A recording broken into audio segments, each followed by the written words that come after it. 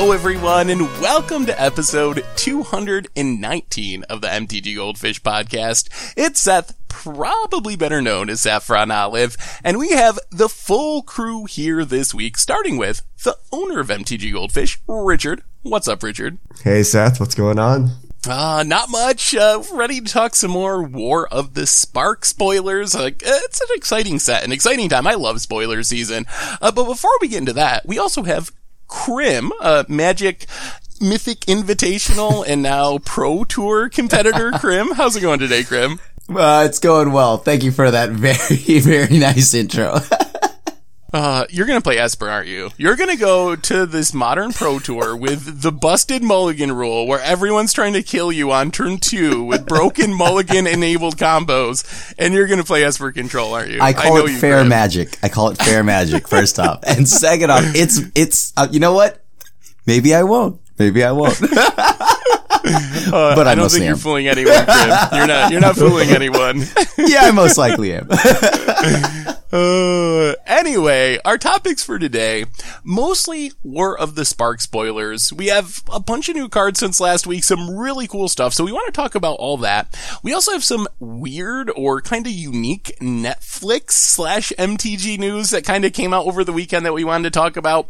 And then, of course, we want to get to your fish mail to wrap things up today. So anyway, let's start with the fun stuff. Let's start with War of the Spark spoilers. And Richard, why don't you lead us through some more of the Spark cards? All right, hot off the press this morning, we got a mythic, legendary, human mutant, Rolex. I'm going to call him Rolex forever now. Rolex Apex Hybrid. 2 green, blue. So 5 CMC. 4/5. Legendary creature, human mutant. Flying. Trample. When Rolesk enters the battlefield, put 2 +1/+1 counters on another target creature you control. When Rolesk dies, proliferate, then proliferate again. I don't know what to think about this one. Like, I see it's got a lot of text on it. It has fairly good stats, especially if you consider the 2 +1/+1 counters coming down on something else. But then at the same time, it's like smaller than Doom Whisperer and smaller than Lyra and probably not as busted as Hydroid Crossus. So I'm really on the fence about where this card fits in standard. Like, it seems like maybe it can be good enough in the right deck, especially if you can abuse the double proliferate or maybe play like Tisa Karlov and just like proliferate 4 times and ultimate all your planeswalkers. That sounds really fun. But yeah, I don't know. I don't know where this card fits in standard. What do you guys think on this one? You definitely need to use the proliferate. Like, I think this is bad as like a self-contained finisher or something. It's not just like powerful in a vacuum like Hydroid Crassus. So you somehow need to take advantage of this proliferate. I don't know. Can you like make some kind of token deck with counters or something? And when this dies, proliferate out to your planeswalkers. Like, I just don't know what to do. Like, this thing is not big enough. It's not scary enough. It needs support. So it has to be some kind of synergy combo deck, I think. I mean, I just don't think it, like, maybe not right now. I think that it could try to find something maybe after like rotation, who knows. But, the thing here is right now, like when there is the nice fact that you can, when it dies, it proliferates and then proliferates again. But the 2/1/1 counters going on to another threat, it's kind of, if you have another threat and it isn't like blown up when you try to target it or something, it's kind of cool, right? Like you could potentially have something that replaces itself. What if you don't have another threat? It does absolutely nothing. It's just the worst thing ever. If you don't like your top decking, you play this, it does nothing. They Doomblade it still does nothing because you have no other permanents. And you're like, wow, could have been a Hydroid Crassus. At the same time, though, there are some cards we see from War of the Spark that work well. Like the new Ajani, the -2 puts a counter on each of your creatures and a loyalty counter on each of your planeswalkers. So maybe some sort of like Bant deck with Ajani. A couple of the random uncommon planeswalkers like Jing Youngyu puts counters on things and cares about counters. Arlen kinda does in her own wolfy way. So maybe you can like have a deck that puts counters on your creatures, and then this also like resets or helps power up your planeswalkers. What do you think about just like Sultai? Well, the normal Sultai deck, is there any argument to playing any number of these? Like, you do have Wild Growth Walker, Branch Walker, Jade Light Ranger. You have a lot of countery stuff, maybe some Planeswalkers, some Veraskas or Vivians. Can you play a copy or two of this in like Sultai midrange, or is it just not good enough? This doesn't feel that good though, right? I mean, I'd rather just have Vivian. Like, cause like, I don't know, like it hits the 5 slot, and that's kind of interesting. What are you getting out of this 5-drop? And is it worth it? And I don't feel like it is. I feel like there's gotta be, like, I would just play Doom Whisperer over this in Sultai. Yeah, also if it gets like Vraska contempted, you don't proliferate. So like, I don't know, it was like so conditional. So I think the biggest draw is if uncommon planeswalkers rule standard, this gives you a way to basically +2 all of your uncommon planeswalkers. So like Tibalt. Yeah. Yes. Yeah, just wanted to clarify. Keep that Tibalt going.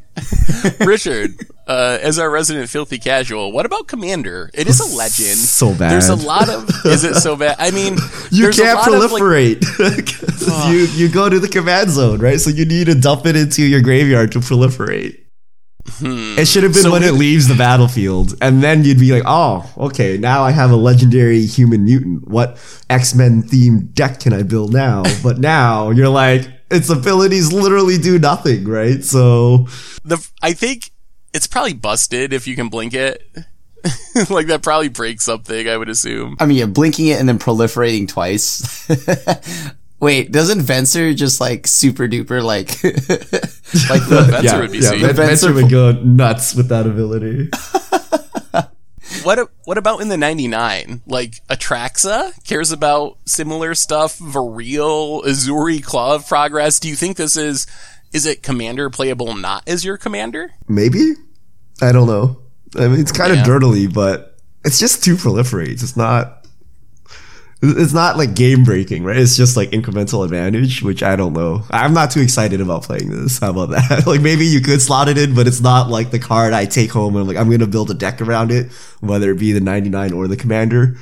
Yeah. You notice I started off this conversation talking about standard. It should tell you how exciting I am. I was about this card here. Next up, here's a card I am excited about. We have Massacre Girl. 3 black, 4/4, legendary creature, human assassin. Menace. When Massacre Girl enters the battlefield, each other creature gets -1/-1 until end of turn. Whenever a creature dies this turn, each creature other than Massacre Girl gets -1/-1 until end of turn. I think this card's really good. I think I've seen this before. I like it. I like it. I like it. Okay. Is it good in standard or is it good in commander? I think it's nuts in commander because the chances of you chaining this off all the way to kill, like, I don't know, some indestructible 11/11 is probably pretty good. In standard, if there are 2/2s on the battlefield and you play this, you're like, well, that's sad. I have a 5-mana 4/4 menace, worse than our previous Roll-esque, right? So, do you think it's playable in standard? I could see it getting played. I mean, how often are you thinking about it when you're playing your creatures? Like, at least for the first couple of weeks, right? Like, all right, I'm going to play a 1/1. I'm going to play some X2 and then an X3. And I'm not really thinking about like, oh, I better play around like getting chained off by Massacre Girl. But, you know, that, like, I think for the first couple of weeks, you could really dunk on people with this card.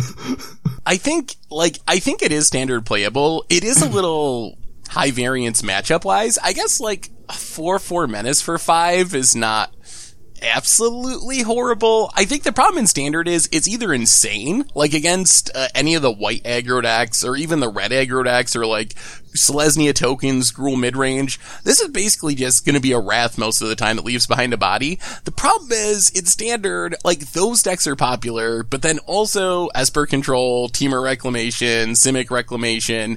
So I feel like in those matchups, its floor is pretty low. Like, you wouldn't play a 4/4 Menace for 5, and in like half of the top tier matchups, it's going to be a 4/4 Menace for 5.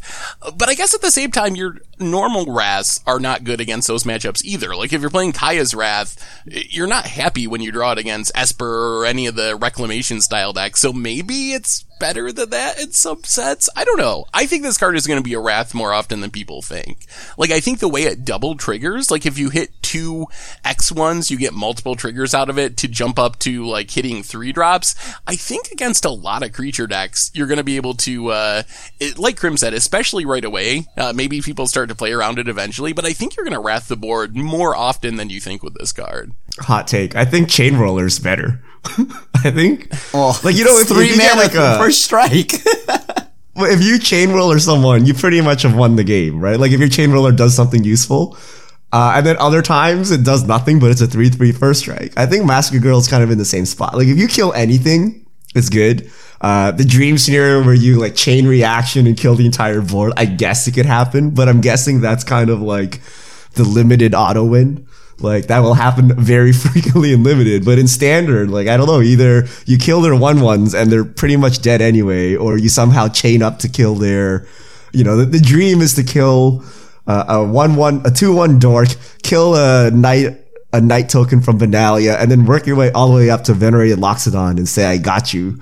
But, you know, like, sure, but, you know, a Chain Roller early on kind of does the same thing. So I think it's strong, but I don't think, you know, it's that strong. I think people are overestimating like the one-sided Wrath you, because you know what? You're going to Wrath yourself as well, right? So it's basically just a creature that Wraths. Okay, if you have like a Galta, you might survive, right? But if you're Wrathing their board.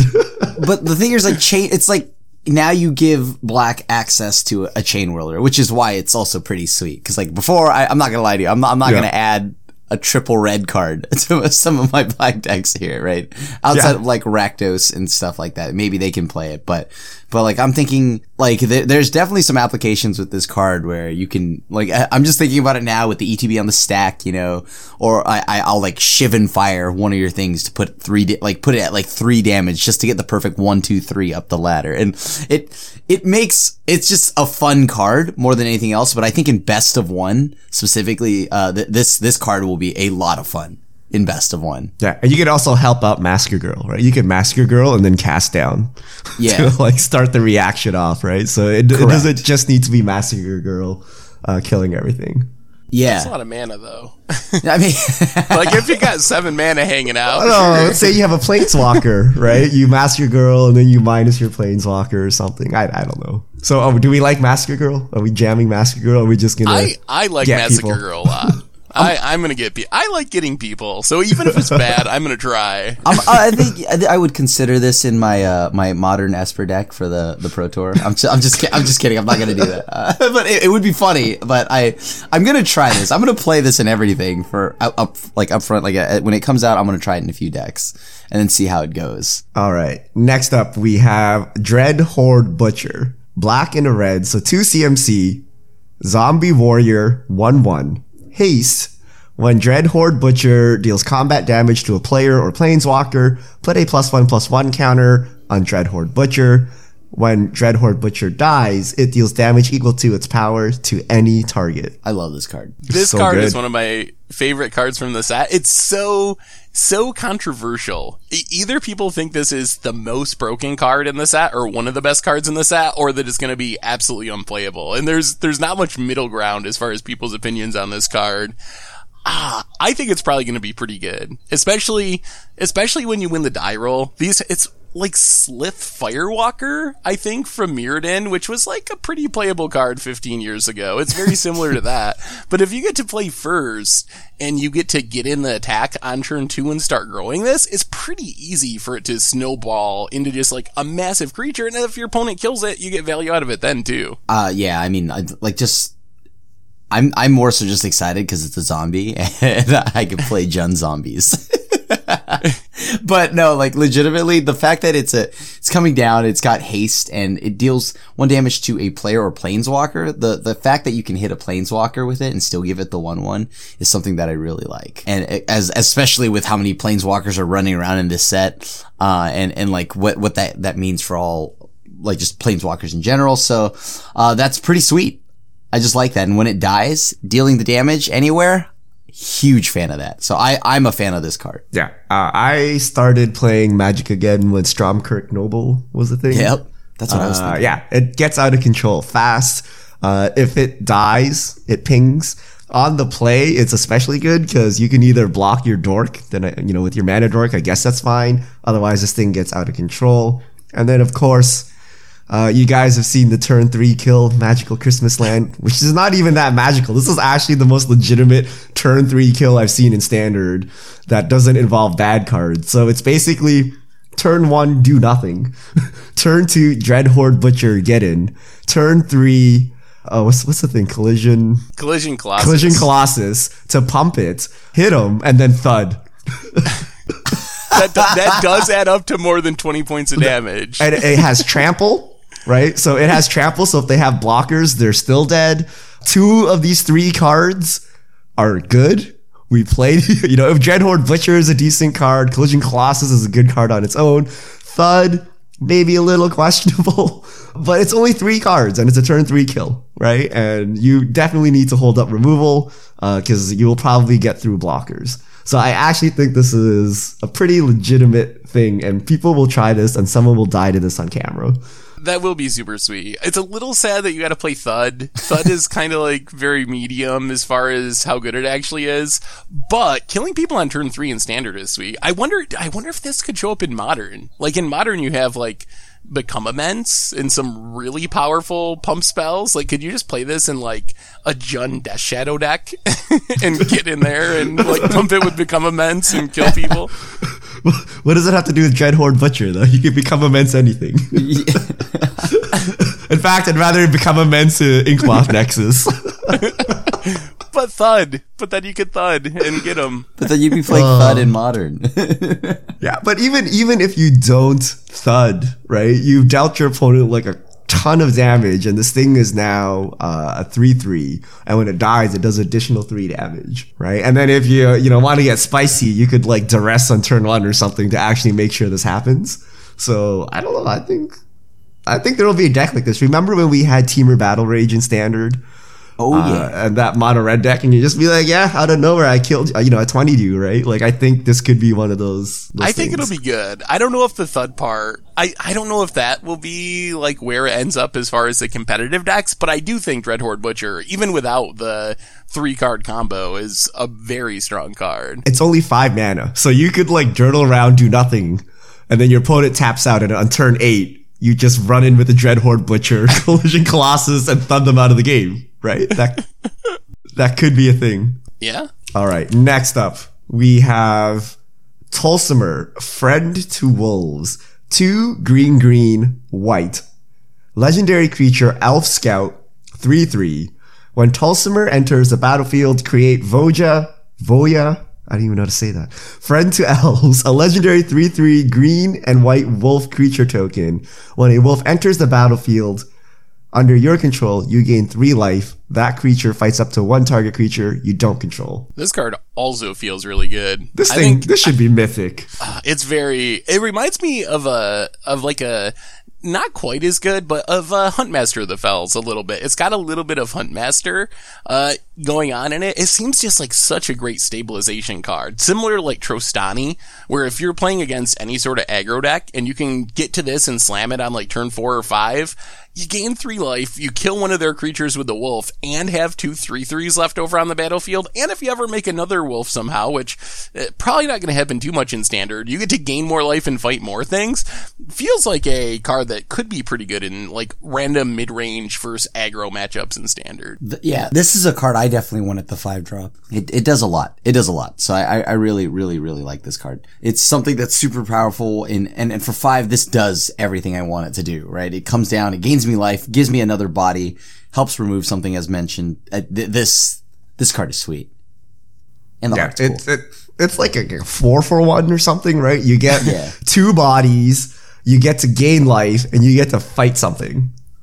Like it's crazy. And then if for whatever reason you have more wolves, this like keeps giving, right? So I wonder if there'll be like some incidental like wolf or something. Like, oh, can you imagine? What's the 2-mana 3/3 wolf? Watch wolf? Yeah. Is it a wolf? The one that was Watchwolf. the Celestia Is one? Watchwolf a wolf? The I mean, Celestia it says thing. wolf in the name. It's gotta be. Yeah, it is a wolf, right? Like, can you imagine if like there's a watch wolf in the set or something, and you can make a Selesnya beater deck and you curve out like this? Like, oh, You can curve into Arlen and just like make wolves every turn. yeah. I think this is really good. And There's also Arlen's Wolf. Ooh, yeah, technically. That technically does exist. The one thing I dislike is it's in weird wolf colors for commander. This seems like a super sweet wolf tribal commander for commander, but wolves traditionally, like Immerwolf and some of those wolves are more like in green-red, so it's a little awkward that you can't play any of the red wolves in your commander deck. That's if I had one complaint, like drop that green mana, add in a red mana, so it's like a Naya Legend, then it would also be really sweet for commander. is that the only red wolf? I can't think of any. Most of the wolves are green, and most of the wolves are like tokens. Alright. I mean, I think like wolves from Innistrad, like, well, I guess a lot of them were werewolves as well. Like Huntmaster is technically not a wolf. Pyre Heart Wolf. Don't want to forget that. Immerwolf. Yeah. Oh no, Wolf, okay. Wolf of Devil's Breach. The only Can one anyone remember? you need, the only one you need is Tundra Arlen. wolves. Yeah. Yeah, I think this is really good. Really good in Commander too. And I think a lot of people will see this and like Wolf Tribal, whatever, but I'm like, no man, just think of this as like Weird Hunt Master or something for Standard. It's still pretty good just as like a value card. And if you randomly get Wolves, great. If you don't, you're still good. Next up, we have a land. Mobilized District. It's a rare land. You can tap it to add colorless. You can pay 4. Mobilized District becomes a 3/3 citizen creature with vigilance until end of turn. It's still a land. This ability costs 1 less to activate for each legendary creature and planeswalker you control. I think this card is really busted. Other people do not seem as high on it as I do, but we're going into a standard where, what do we have in this format? Dominaria gave us like 1 million legends. Now we have War of the Spark with 1 million planeswalkers. It doesn't seem that hard to have at least like maybe 2 legends / planeswalkers on the battlefield. And if you're activating this for 2 mana, it's a really powerful creature land. If you get it down to 1 mana, it's basically a close to strictly better Mutavault or Mishra's Factory, which are 2 really playable lands. Back to like Modern and Legacy, people are playing those cards. So I think, yeah, you gotta build around it a little bit. You can't just slot it into any random deck, because if you're paying 4, it does lose a lot of its appeal. But I feel like in the right shell, this is a very strong creature land. Mm. Come on, guys. Come on. Are we talking about Commander? Because I think it's great in Commander. Here's the thing. People can't even play Field of Ruin, right? The mana bases are being like stretched, too thin. So in another standard, I can see how this could be strong. But right now, if you're not even playing Field of Ruin, which I would argue is like way more important than trying to play this dirtily 3/3, would you play this? And also, like, a lot of the legendary things we have are not creatures, right? Like, I guess that's true. Like his Kanta or Azur's Gateway or the like Immortal the Sun. artifacts, the creatures. If this was historic or just legendary, it'd be a lot stronger. But I don't know. Like, let's say you have 1 or 2. Like, you're just paying 2 mana for 3/3. It's like Treetop Village. I mean, it's like Treetop Village. You play that in your Jund deck, Richard. In Modern. In yeah, your I Jund do. deck. But it makes colored mana. And I get really sad when I have Treetop Village in my opening hand and I can't Thoughtseize. I don't know. Maybe I think I just like this card because I'm way greedier than everyone else, and I still just jam a bunch of Field of Ruins in my 5-color decks and just trust in the magic gods that it's going to work out. now you need to cut the Field Trust. of Ruins to put in Mobilized District. Are you willing to do that? I have to, well, I guess now you have to play Field of Ruin to deal with your opponent's Mobilized District. No, so it you makes just it even play harder. you play like 1 Wild Growth Walker and explore and you're good to go. I think there's decks where this is good. Like, if you're playing blue-white Super Friends, and you have Karns and Teferis and Tezzerets, Wrath. and you're just stacking up, Wrath and Lyra and Shalai, there's a lot of options. And in a deck like that, I mean, this could even be free. Can you imagine this is just free to activate creature land? That's so insane. I mean, I don't know. Let's think about this curve, though. The new Teferi, turn 4, you start attacking with this. You know they can't kill it with a removal spell. I'm thinking real big here. Yeah, I don't know about this free. If this was free, you probably have an active Teferi, like a Lyra or something, and like a Kaya, right? For this to be free. I don't know that this matters anymore if you have 4 legendary creatures and planeswalkers on the battlefield. But, right, but I guess if someone enough? has like pacifismed Lyra, and then you played Galta and they pacified that too. When I ask if this card is good enough, I'm thinking like, is it still just good as a 4 mana 3/3 that dodges board wipes and stuff like that? So it you know, like, yeah, sure, it goes around a board wipe, which is why, you know, creature lands have always been pretty sweet, right? Gets around all the sorcery speed stuff. But it's obviously going into a 2-color deck, maybe even like a mono red deck or mono white deck or something like that. Yeah. So this way you have something after a board wipe. But it is a 4 mana 3/3, and like, maybe that's good enough in like a really, like, just a monocolor deck. Well, mono red can never play this because of Chain Whirler, but mono white could. Yeah. I wonder about modern. We've seen like these fringe decks that are trying to like What? Isumaru, Kytheon, Mox Amber, like play a ton of legendary into Thalia, and you could have this like beating down for 3 along with a bunch of dorks on like turn 2 for free. I think I'm going to take Raging Ravine. I don't know. I feel like I have like double fixing and it grows itself. Modern is a tough, because you always have Beautiful, and no one randomly plays Beautiful. Yeah, like Beautiful. Or you can play Inkmoth. I mean, it does, but Beautiful costs 1 mana to activate, right? And it's like, everything. Yeah. Which usually is relevant. Which usually means it's a 3/3 Merfolk or something, right? Like, usually, it's fine. Or the 3rd fairy for their Spell Stutter Sprite or something like that. Yeah. Krim may or may not have gotten me with that, but... Before we get to our next card, we have a sponsor today, and the sponsor of our show today is Audible. And Audible is where so many inspiring voices and compelling stories open listeners up to new experiences and ways of thinking, and now you can get more than ever before as an Audible member, with 3 titles every month, 1 audiobook, and 2 Audible originals that you can't hear anyplace else, and they even have a super sweet app, a convenient app where you can access Audible anytime at the gym, commuting, on the go, and on any device. So I think Audible is pretty awesome. They have some really awesome books. One of my favorites on there is called Mistakes Were Made But Not By Me, and it's one of the easiest to understand breakdowns of cognitive dissonance. If you like psychology, it's really interesting. It really helps explain the way you think and why you think the way you think. So I don't know. I like that type of book. Psychology is a really interesting topic to me. So that would be my recommendation. But if you want to, check out Audible. You can start listening with a 30-day free trial and get your first audiobook plus 2 Audible originals for free by visiting audible.com/MTG Goldfish or texting MTG Goldfish to 500-500. That's audible.com/MTG Goldfish or text MTG Goldfish to 500-500. So thanks to Audible for supporting the show today. And let's talk some more spoilers. I have to check that out. Mistakes were made, but not by me. The motto of like every Magic player. Yeah, I was going to say. No, there's no way. I never misplay. All right, back to spoilers. All right, here's where we get into more experimental territory. Death Sprout. 1 black green instant. Destroy target creature. Search your library for a basic land and put it on the battlefield tapped. Then shuffle your library. It's like a Sweet. removal and a ramp spell at the same time. Would you ever play this? I like that.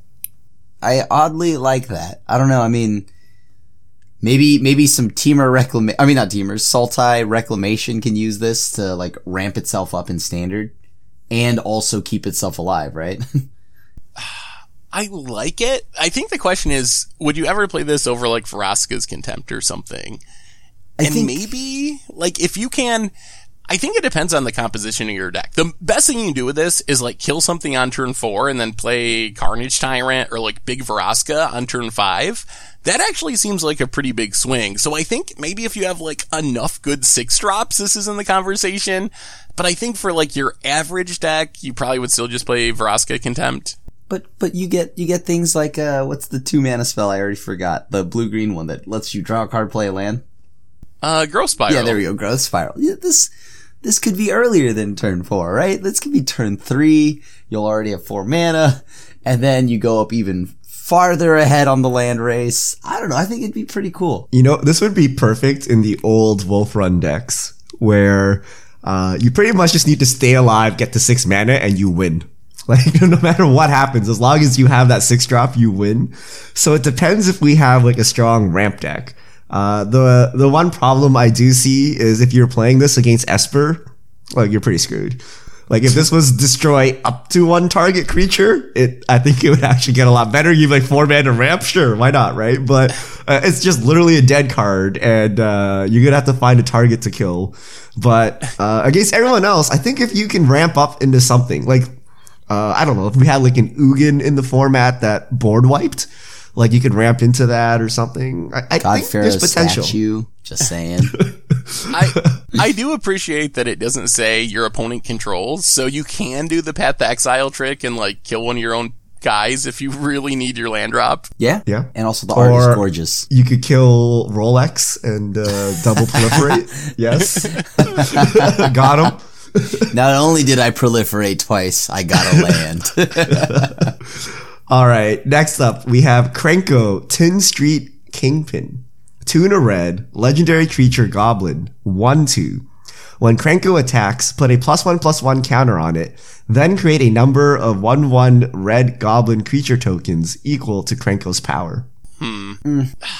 So, obviously it's a goblin tribal card. Okay, it's a goblin tribal card. It feels like it could be powerful. The problem is, if you're playing goblins, you already have Legion Warboss, and you already have Goblin Chain Whirler. I feel like this might just not be as good as those two options, even in Goblin Tribal. Maybe if you're playing, like, some sort of very aggressive, like, Cavalcade of Calamity, care about 1 power creature type of goblin deck, this could be better than Chain Whirler. But I feel like this is a powerful card that is just, until rotation, like, the 3rd best option for a red 3-drop in most decks. I would play it if it were a 2-drop. But so strong as a 2-drop. Yeah, exactly. But yeah, exactly like what Seth said, there's just too many good things at the 3 slot, and I don't know what other deck would really want this. All right, step aside, filthy casual Richard coming here now. Imagine. So, I mean, it's not that bad. Or is it? I don't know. It's a 3 mana. It's bad. It attacks as a 2/3. And it makes 2 1/1s, right? So that's basically a Siege Rhino, right? That's 4/5 in power. But I don't know. But okay. What if you Collision Colossus or Giant Growth Krenko before combat, and you dodge the removal? Does it die to cast down? Right? You're on a Collision Colossus train today, dude. Maybe Jund Shadow in Modern. I think something's gonna happen here. Become immense. That'd be pretty sweet. It is cool that you can use pump spells like that. Okay, here's the problem. You do that, your opponent's like chump block, Goblin Chain Whirler, kill all your goblins. Masker Girl comes in and has a field day. But I don't know. I think there's potential for something here. You make a lot of 1/1s. I mean, I think we're also just to the point in Standard where Standard is really big, and we're going to have rotation. A lot of the competing cards are going to be rotating, so I feel like a lot of the cards that I'm kind of mint on right now, it's not that they're bad. I think they're decent cards, but they're cards that I am looking forward to reevaluating after rotation, when there's less competition for all these slots. All right. This is my Haunt of Hightower of the set, Seth. A couple months down the line, there's going to be a crazy goblin deck. I'll be tweeting with about how Krenko. awesome Krenko is. And Yeah. And people are like, oh, can you imagine I had like 30 tokens on turn 4? Like, how is this possible? We're gonna lose to it on Commander Clash, and Oh, you definitely will lose to it on Commander. Commander, I think, is really strong. I think even as Commander or as part of the 99. Can you imagine this with like a Xenagos or something? Like, oh, you just get so many. well, initially, isn't that just 2 power? Well, no, but Xenagos will like pump it to like 4. Oh, I guess so. Yeah. Yeah, okay. Yeah, so it keeps, all right. Okay. Or what if I had it? What if I had a coat of arms out or something, right? Like, oh, Yeah, I'm just Coat of like- Arms is insane. This thing Coat would of be Arms like a makes 10 everything good though. Shared animosity, super sweet with this and Goblin Tribal and Commander. So there are some sweet tricks with this card. Yeah. All right. Next up, we have Sorin, Vengeful Bloodlord. Sorin is a rare, 2 white and a black, so 4 CMC, 4 starting loyalty. As it's your turn, creatures and planeswalkers you control have lifelink. +2, Sorin deals 1 damage to target player or planeswalker. -X, return target creature with converted mana cost X from your graveyard to the battlefield. That creature is a vampire in addition to its other types. This reminds me of a Johnny. It reminds me of the 4-mana Johnny in Standard a little bit. With the reanimation, I don't know if it's as good as that, but I like Sorin. I like the idea of playing it in an aristocrat style deck where you can keep getting back cheap things to sacrifice multiple times with the -X. That seems really powerful. Lifelink on your turn kind of suggests some sort of aggro deck where you're attacking. You could play it in vampires. I don't know if vampires actually would want this or not. Maybe it would want it. I don't know. What do you guys think on this one?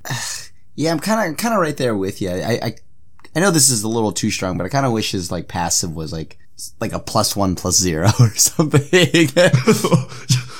Yeah, the thing that required like emblems in the past pretty much would just be the his old passive. Sorin. I mean, I don't know. I mean, it could be pretty cool. Like the -X is big, and the fact that he Sorin +2s is pretty sweet. That I like that it can go up to 6 counters immediately on turn 4, just like Karn and stuff like that.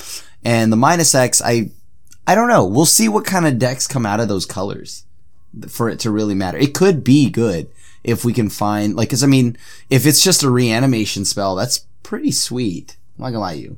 Like, just being able to reanimate anything for, like, at the 3, like, maybe Mardu, grab back a Judith or something like that. Yeah. I mean, 4-mana reanimation isn't that bad in Standard. Even if it's, like, slightly restricted by not getting big things right away.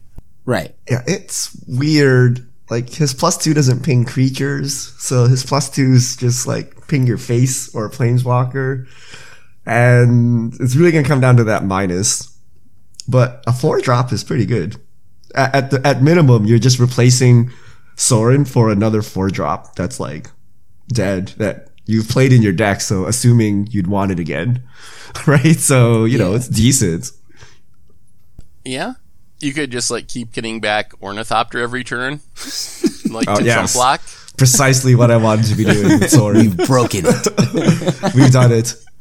All right. Last card. We have Storov Devraken Lich. 1 black, green. Legendary creature. Zombie elf wizard. 5/4. Trample. When Storov deals combat damage to a player or planeswalker, return to your hand target creature or planeswalker card in your graveyard that wasn't put there this combat. It doesn't do anything right away. That's my concern. There's like Are you saying it dies to Doomblade? Does not die to Doomblade. It dies to Doomblade, quote unquote. But the problem is we have like Golgari Finebroker, which is like same slot in the same deck that doesn't die to Doomblade because you get a permanent back right away. You don't have to untap and attack and get through blockers.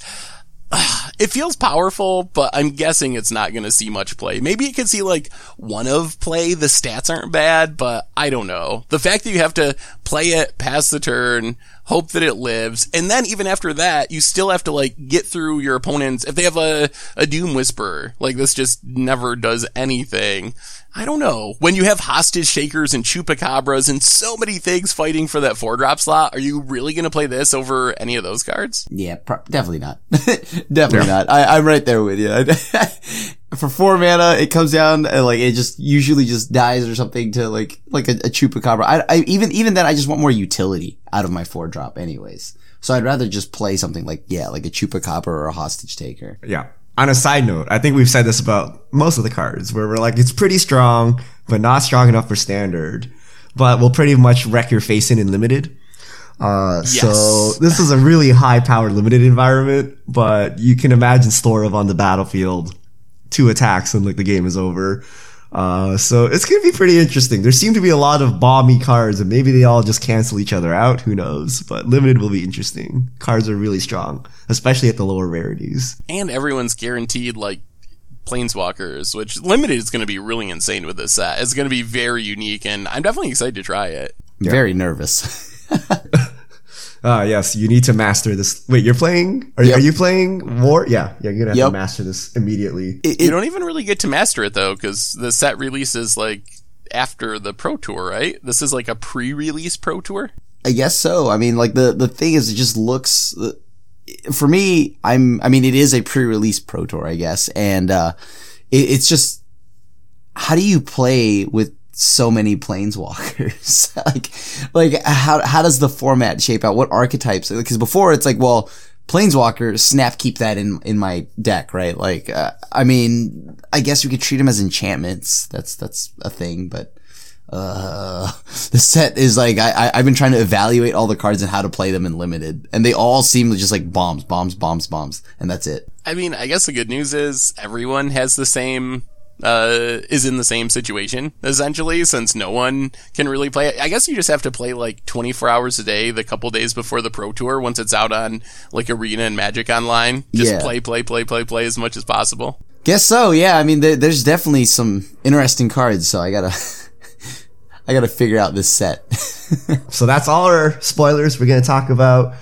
You can check them on the website. We have a new short URL, mtgpreviews.com. And you can check out all the latest spoilers or wait until next week on the podcast. Yes, we'll definitely fill you in next week with whatever spoilers come out, and daily spoiler videos go up on the YouTube channel during spoiler season. So you can check those out if you don't want to wait until next week. So we're going to jump into fish mail really quickly. But before we do, one brief excursion into another topic, which is it kind of was discovered, I guess you would say, yesterday, I believe, that a few months ago, almost a year ago now, Wizards filed for copyright protection along with Netflix for something related to Magic the Gathering. A Magic the Gathering short form show, seasons 1 and 2, a series. So this just kind of trickled out, and it's mostly funny because we were talking based on the trailer for War of the Spark that we talked about last week, how maybe Wizards could actually make a really cool like Netflix show. And now it seems like Wizards might be thinking along the same line. So did you guys see this document that was discovered, and what do you make of it? Oh, I saw the document. I don't understand it. And there's nothing flashy. It's like literally like, you know, a Word doc with some stuff on it. It looks like more like Notepad, like just like... Yeah. I don't think we know anything, right? We just know that there's something happening, but there's no actual details, right? Yeah, I'm excited. Yeah, there's no real details.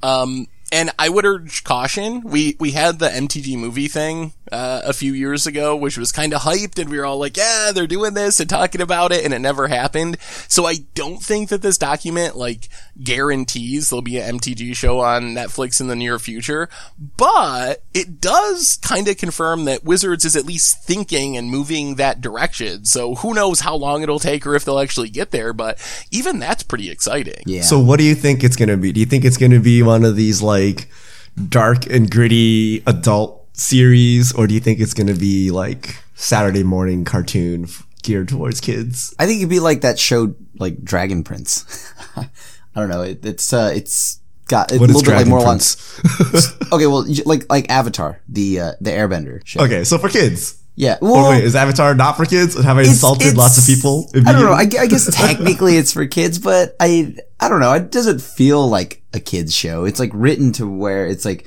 it's written well enough to where it's like an all ages show. So like kids Rick and can Morty, watch. something like that. Well, no. Rick and Morty. You know what I mean? Like I'm not showing that to like my 4-year-old child, right? Like, I mean, Yeah, I'm expecting it to be kid friendly at least. I don't know if it'll be for kids or like for all ages, but I don't expect like, I don't know, some over the top humor and swearing and whatever. Like, I expect that it'll be appropriate for all ages. Hopefully it's written well enough that it's actually interesting for older people, because really, like, even though Magic is a kid's game, quote unquote, most of the players are like, I don't know, upper teens through their 20s and 30s. So hopefully that they know that's their audience and don't make it like, I don't know, some little kids cartoon, but I think it's going to be a little kids cartoon. So their audience is like us, right? We're like older, we work or whatever.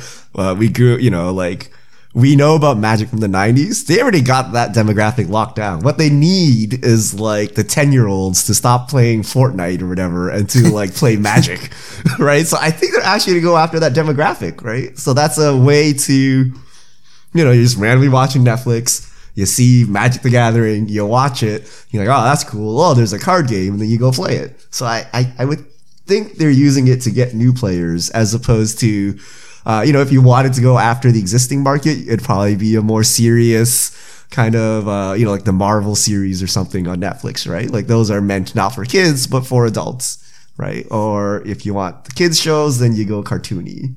So I think they're going to try to get this new generation of kids that haven't played Magic. That's my guess. That's a good point. You're right. Like I'm just thinking about like how like, okay, what is the art style then, right? Like they give you this cartoony... Remember Veiler's Reach?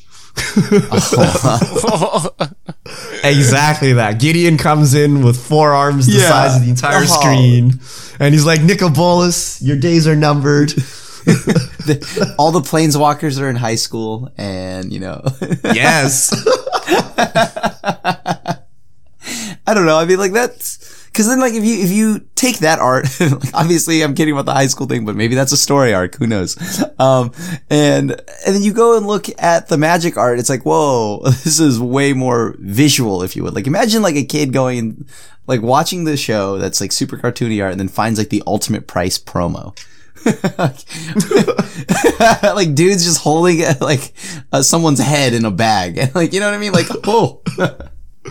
That's a good point. I don't know what they're gonna do about that. I mean, you could go the opposite. You could be cartoon, but like for adults, and just be like super, I don't know, like visceral and things with the art, and make it super dark.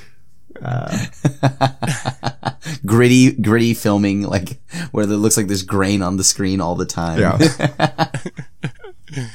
All right. Well, that's the Netflix update. While we still have a few minutes left in our cast, let's hit up some fish mail. We've been a little inconsistent with special episodes and stuff the last couple weeks, so I really want to make sure we answer some questions this week. So, Richard, take us away. Fish mail time. All right. If you have questions, send them to @MTGGoldfish with the hashtag MTGFishmail, and we'll get to your questions on air. Dan Iskander. With Phoenix and Dredge being so much of modern metagame, will playing more exile removal like Path and Settle, or is it too slow against those decks? Should we be looking at more white decks to fight off the meta? Krim, do you play Settle the Wreckage? Do you know, like, my deck? Because if you do, you would see that I play 2 of them. I have absolutely enjoyed, like, had a blast. Because no one really, like, it's a known thing now, right? I mean, I played Settle the Wreckage. I'm going to be a Settle the Wreckage hipster a little bit here. Like, whatever you want to call it, right? But I've been playing it before it was popular. No, like, I've been playing for a while, right? And still, to this day, no, like, even though it's known, not many people play around it. You're seeing now a lot of people playing things like Nile Spellbomb as like 3 of to like 4 of in the main deck. You're seeing like control decks like blue white just dropping the Snapcaster plan, playing maybe 1 or 2, and then just like playing Rest in Peace in the main. So Exile right now is just very, very popular. Detention Spheres and you know, like you're seeing like Kalitas in the main out of like the mid-range decks, which I am a huge fan of. So I think Exile or whatever you can do to Exile right now is very important because that's just where Modern is. Between Phoenix, Dredge, and you know, now it like, we'll see with the Mulligan rule, but I assume there's going to be a lot of Dredge. Yeah, I agree with that. I don't know if you want to like go crazy, and like build your deck around those effects, but I think if you are, have a tiebreaker, like sometimes you see, decks play, like choosing between Anger of the Gods and Slag Storm. If right now in the meta, you definitely want to choose Anger of the Gods because of Exiles, and the same with like Settle versus some other sweeper options. So I feel like it's kind of like the tiebreaker. So I don't think you just want to build like, oh, I'm like the 4 Settle, 4 Anger of Gods deck. I don't know if that's a good plan, because there are so many different decks in the Modern format, but if you're choosing between similar effects, the one that Exiles is probably the right choice. All right. Urza's Takeria. I can't remember if Seth and Richard have ever been friends on Commander Clash. Is it because Seth knows Richard better than to fall for his tricky tricks? Tomer and Krim fall for it every time. I think I'm the one that's usually warning people about Richard's tricky what tricks. I have no tricks. What are you talking about? All my cards are on the table. You can see my big dirtily beaters. I feel like for some odd reason, I just never catch on to Richard's tricks, probably because they always somehow end up king making me, so I guess I don't really mind. But Seth, that's not me, okay? That's not my misplay. That's just how it happened. RNG, okay?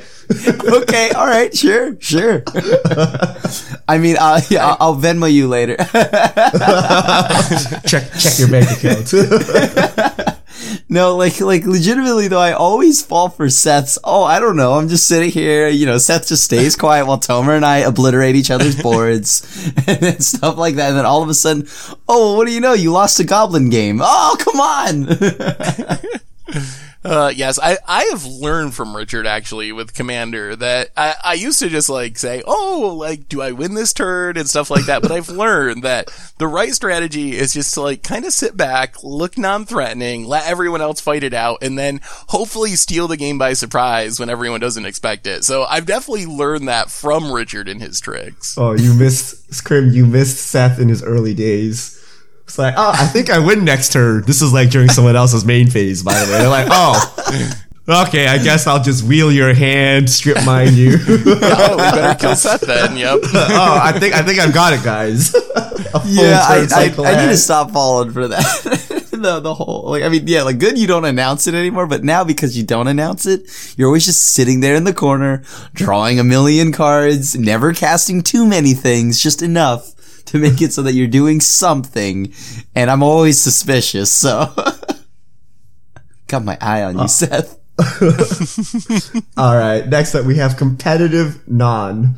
Because Wizards loves printing alternate mana costs like Delve or Phyrexian mana, what if this power was used for good? Imagine your local FNM, but instead of playing 1 mana of red for Lightning Bolt, they had to do 10 push-ups. Oh, so many people are playing Burn. Have they done this in Silver Bordered? A little bit. Done this like in Silver Bordered. high fives and stuff like that. Yeah. How about every time you minus Teferi? Oh, dude. I would be so ripped if I'm. Maybe that might push me away from playing Teferi. I think the question is how fast can you do 10 push-ups now? Because I don't think your matches are ever ending. Get slow play if I don't, like, get a slow play warning if I don't do my push-ups fast enough. Yeah, like, stop sandbagging the push-ups. That's only 6 to 10, man. Like, slow play. Why is your back arch? That would be fun. They should make some of that, or no, they shouldn't. Reminds me of the dexterity cards. No, they shouldn't. You know how in Magic either you do it or you don't. Yeah. What if you brought like the other gaming elements where you could do it 50%? You like tap your mana, it's not tapped enough, it doesn't count. Oh wow! Can you imagine all the hands that would go flying up at like a Magic Fest, like or a GP? Judge, my opponent actually didn't tap the full. Yeah, you have 3/4 of a red mana in your mana pool. What do you want to do with it? It's only 2 damage with Lightning Bolt. Yeah. All right. Captain WoW 26. Since War of the Spark is centralized around Planeswalkers, if you were a Planeswalker, what would your colors and abilities be? It would probably be like essentially Jace Beleren. Just literally Jace Beleren. Just draw cards. Everyone draws a card. Draw a card. Everyone draws a card. Yeah, that's about right. I think for me, I mean, I know mine would be blue-black, right? Like I would be a blue-black Planeswalker. I just don't know what abilities I would have. And I don't know, Richard, you played me. I don't know, what would I have? Well, I think you came up with the Baleful Strix fixed version or something, right? Like you're my gonna super be like, Strix. you would be blue black. You would draw a card as one of your abilities. Your ultimate will probably be Rise of the Dark Realms, and then your minus would be create a 5/5 demon. Yeah, there we go. A 5/5 demon, done. What would I be? I think I'd be 5 color. My plus would make me a 50/50 token. No. You would tutor through your deck. It would go, look through your deck for a Thespian stage. Minus put a strip mine from anyone's deck or graveyard into play on your side. How hilarious would it be if your Planeswalker minused and became Thespian stage, and you could like turn your Planeswalker into a land, and it's a strip mine. That would be hilarious. And your alt would just be create an emblem that creates a Haunt of Hightower token every turn. Oh, that would be so busted. Shakens. With Wizards opening the door for rare and uncommon walkers, do you see this becoming a thing in future sets? No. I don't think so. I mean, maybe we'll see rare once in a while, but I don't think that we will normally see rare and uncommon planeswalkers. That would be my guess. Yeah, I don't think we'll see them that often. But in the same way, like we're not supposed to see like vehicles that often, we still do get like the random sprinkling of vehicles, like one every couple sets. Do you think they'll ever just make random uncommon planeswalkers? Or is that too breaking? I think maybe we'll see like more War of the Sparklight sets in the future where like that's the theme of the set and they revisit it, but I don't think we'll just see random uncommon planeswalker show up for no reason in a random set. That would like obliterate some limited formats. Here's the question. Robden Collins, is the Arena pre-order bundle for War of the Spark a good deal? And which new planeswalker are you most excited about? Ooh. This is actually a really good question. All right, someone recap what the deal is. Okay, so the deal is $50, and you get 40. Oh man, I'm gonna mess this up. 45? No, is it? All right, I should look this up. I'm searching my email. I'm not sure on the pack number if it's. It might be. It's 50 for packs. 50. It's 50. Okay, so $50, you get 50 packs. A Liliana. You get a Liliana Planeswalker, a set of sleeves, and a card style of Liliana, I believe. So technically, it depends on if you want the card style and the sleeves. You're essentially paying full price for the packs. The same amount that you would pay if you paid for the 45 packs for whatever amount of gems and got the buy a box promo. So the cost is the same. You get the card style and the sleeves for free. The other thing is, it depends on if you'd rather have Tezzeret or Liliana, basically. This gives you a chance to essentially get the same deal as the buy 45 pack deal that's always going on to get the buy a box promo, but get the Liliana Planeswalker instead of Tezzeret. So, wait, I think do you get Liliana or do you just get her style? You get her style. You get her. Yeah. You get a Liliana. Oh, you also get a Lily? I thought it was just a style. Yeah. Oh boy. All right, I'm pretty oh sure boy, you now get we the gotta Liliana. find the email.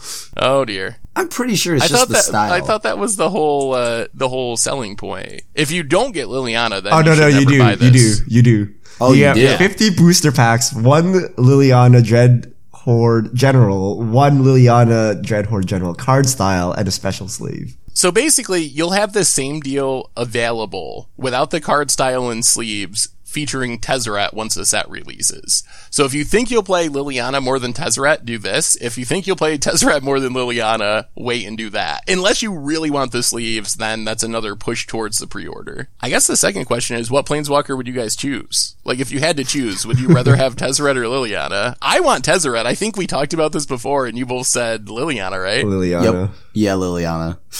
She's great. I think that's a sweet card. The art. I mean, the passive ability. that's what I'm looking at.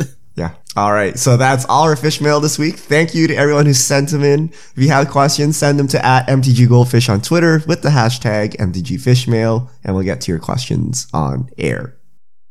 And I believe this brings us to the end of episode 219 of the MTG Goldfish podcast. So, Richard Cribb, thanks for hanging out. Thanks to Audible for supporting the show.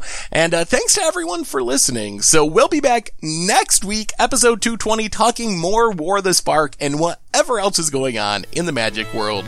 Until then, have a wonderful week. And this is the crew signing out.